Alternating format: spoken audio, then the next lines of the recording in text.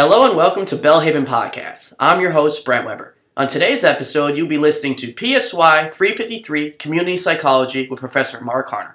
I hope you listen and enjoy.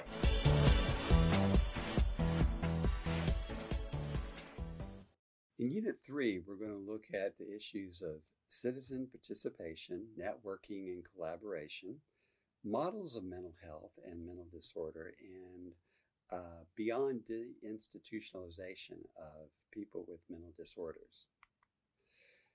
In community psychology, there's a strong belief that people can and should collaborate to change their community. And so this is an area of community psychology that looks to find ways to bring people together. And because, as we said here, capacity building is the idea that a group can do more than one single individual. It may take a single individual to bring the group together, but once they are together, they have a louder voice than just a single person. Networking or collaboration is when you bring all these different social relationships together and sorry.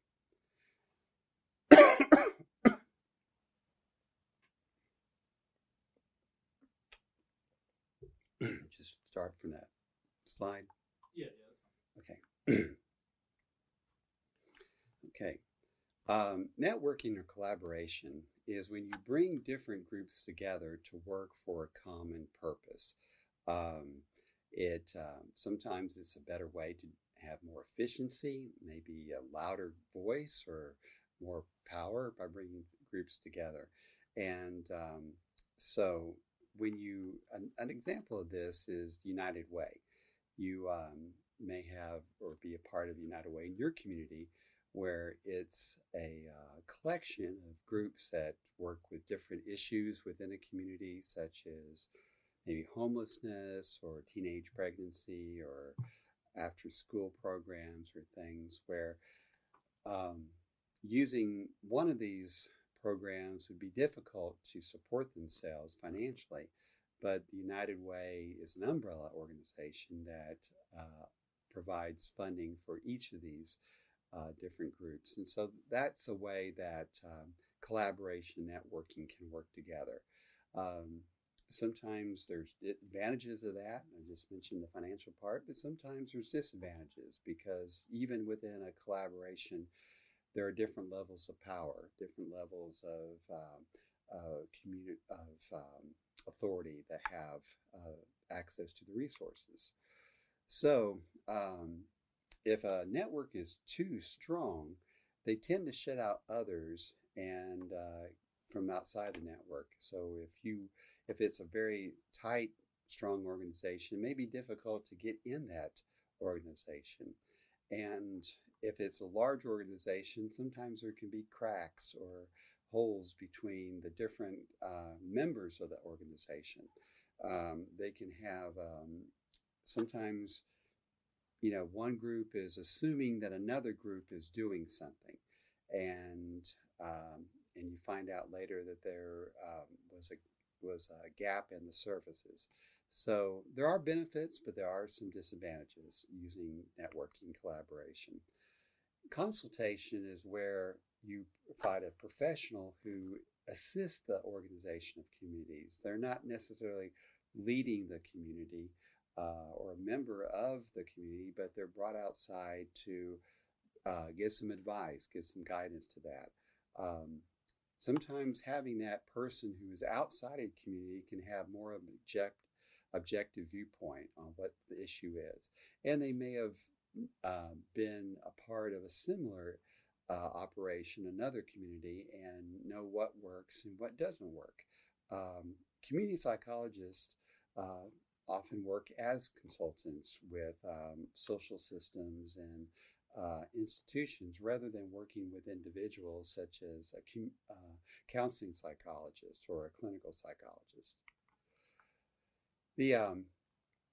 Once you understand that there's an issue that you want to tackle and you have a consultant and you brought your group together, you need to get information out and educate the community. So often ways this is done by bringing in what we call best practices. What has been done in other communities that's worked, and we're going to try it to work in your community. And so that's a good place to start. What has been effective at others? Again, as I said earlier, it's no guarantee that it'll always work with every community, but if it needs to have some tweaks made to it or some changes, then but having that's possible. But having a good starting point with best practices and making sure everyone is aware of what those are is a great place to start. Public policy is, of course, with the political aspects of legislature and new laws and things like that. And so sometimes we have new regulations that come to place to bring some improvement with the community. Anytime, though, when you do have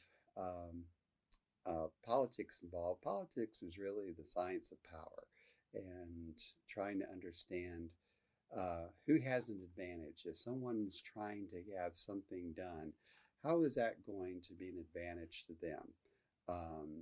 And so those are things that you have to understand about, if we're going to move our community resources from one area to another, who does that going to be advantageous to, but also who's going to have a disadvantage because of that. So these are things that need to be thought through and as you work through community change. When you're looking at public policy, is there some science involved with it? Is it something that someone just has a feeling that would work well, or maybe it might benefit them personally, but what does the psychology and what does the political science and economics say about this change? So there's anytime you have a policy change within a community, these are very important issues, that you have to have, where you've got formal evidence, not just anecdotes about an individual who had an experience, but so you really want to understand, as you can tell, there's lots of things that go involved in community change, community psychology, and you have to take the time to think through how is this going to affect all who are involved. Now we're going to switch to our mental health system. We've had different viewpoints of what mental health is. Where there's been viewpoints about someone who is mentally ill was dealing with sin. We've sometimes in the Renaissance, there came a different view where it's that people who were dealing with mental illness was not due to a moral defect, but also should be treated with humanity and with care. And so many of these institutions that started off, we call asylums, were able to bring these people who had mental illness together, and but also to have control over them. After a while, different individuals such as Benjamin Rush and Pinnell and Kraepelin understood the idea that there was more to it than what we just have thought in the past about mental illness. And so early psychologists started doing work with how to provide treatment and what was the best environment to provide treatment to those who had mental illness. There is a leader named Dorothea Dix, who said mental illness should be treated by moral management to allow people to provide them a loving, caring place to be. But unfortunately, some of these places, these asylums, these psychiatric hospitals, started to become almost like prisons for the mentally ill.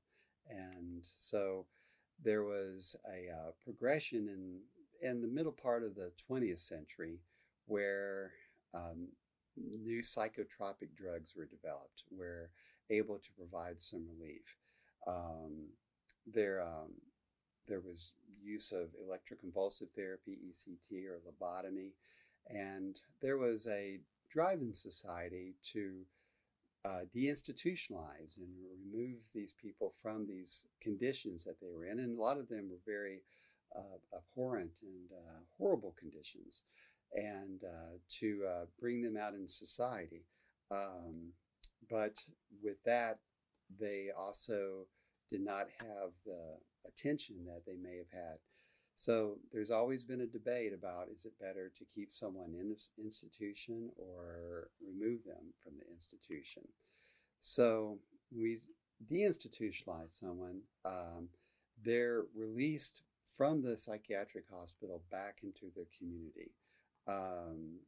But a term that's in favor now is trans-institutionalization, which is more appropriate in understanding that it's a process in how we remove someone from a mental institution to the community. It can be a slow process, and there's different locations that they can have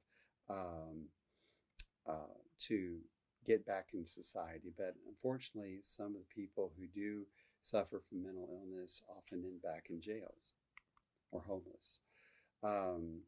So how do you measure whether deinstitutionalization works?